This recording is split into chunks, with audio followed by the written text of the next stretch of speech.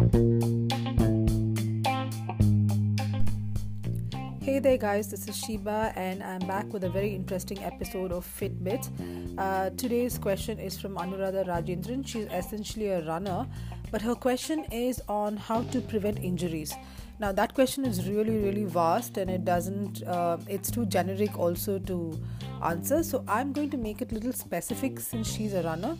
I'm going to address on how to prevent running injuries. So I know a lot of you have taken up running because it's the freest form of workout and it's the easiest also to do, but most of us get carried away by this and start running long distances from the start without understanding how to do it now, and then they end up in injuries and other discomforts towards their pursuit. So now, how do you actually start running, or how do you rather avoid injuries? So there are a couple of things. Before you start off running, you have to warm up, just like any other workout. Please warm up before you do any running of any sorts, even if it's 2 kilometers or 5 kilometers based on your capacity to run. Please do a good dynamic warm up before that. Make sure that, because running requires a large range of motion and your legs need to, your stride, it carries your entire body weight. So you can imagine how much of mobility work you need to do for your ankle, for your hips. Make sure you stretch even your arms, your feet, everything before you start a run. Even though you feel you're prepared mentally, please do this before you start. Secondly, watch your form. So when I say watch your form, it's rather simple. You have to first understand your stride, your run stride.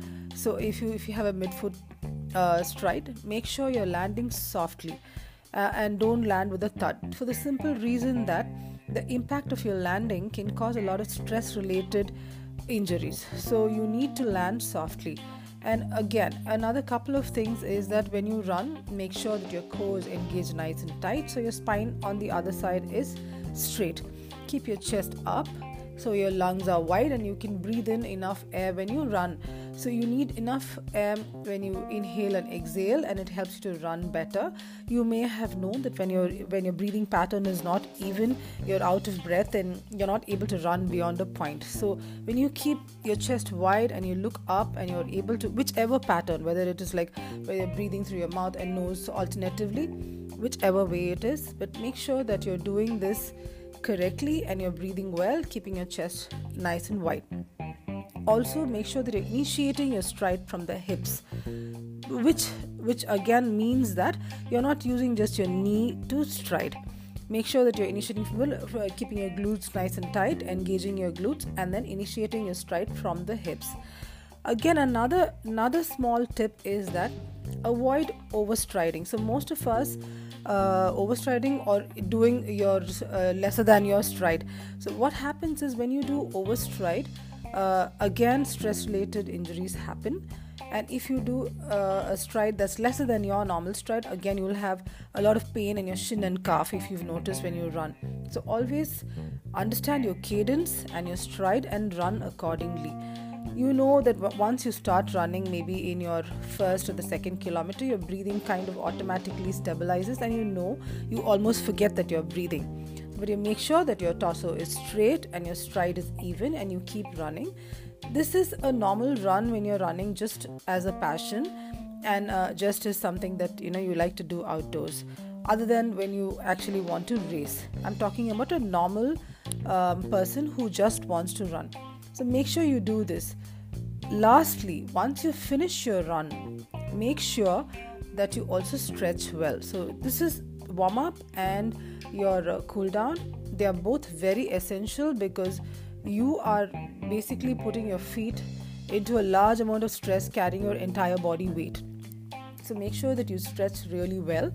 Also, while you run, make sure that you hydrate very well. Also carry a little bit of a bottle of water, electrol or whatever, so that you're also staying hydrated. Now, all of this is like a seasoned runner would already know most of all of this because they would be following all of this to perform well in a race. But I'm talking about novices to intermediates who are finding it difficult to run. Sometimes when you start running, your shin hurts even in the first kilometer. you have to check your stride and cadence. So don't start off like running really fast or over your stride even before you start the run. So make sure that your stride rate is correct and your cadence is also like well monitored before you start running. The cadence, how do you monitor it? If you have a tracker, you will know your speed and your strike rate and everything, so you can monitor it like that.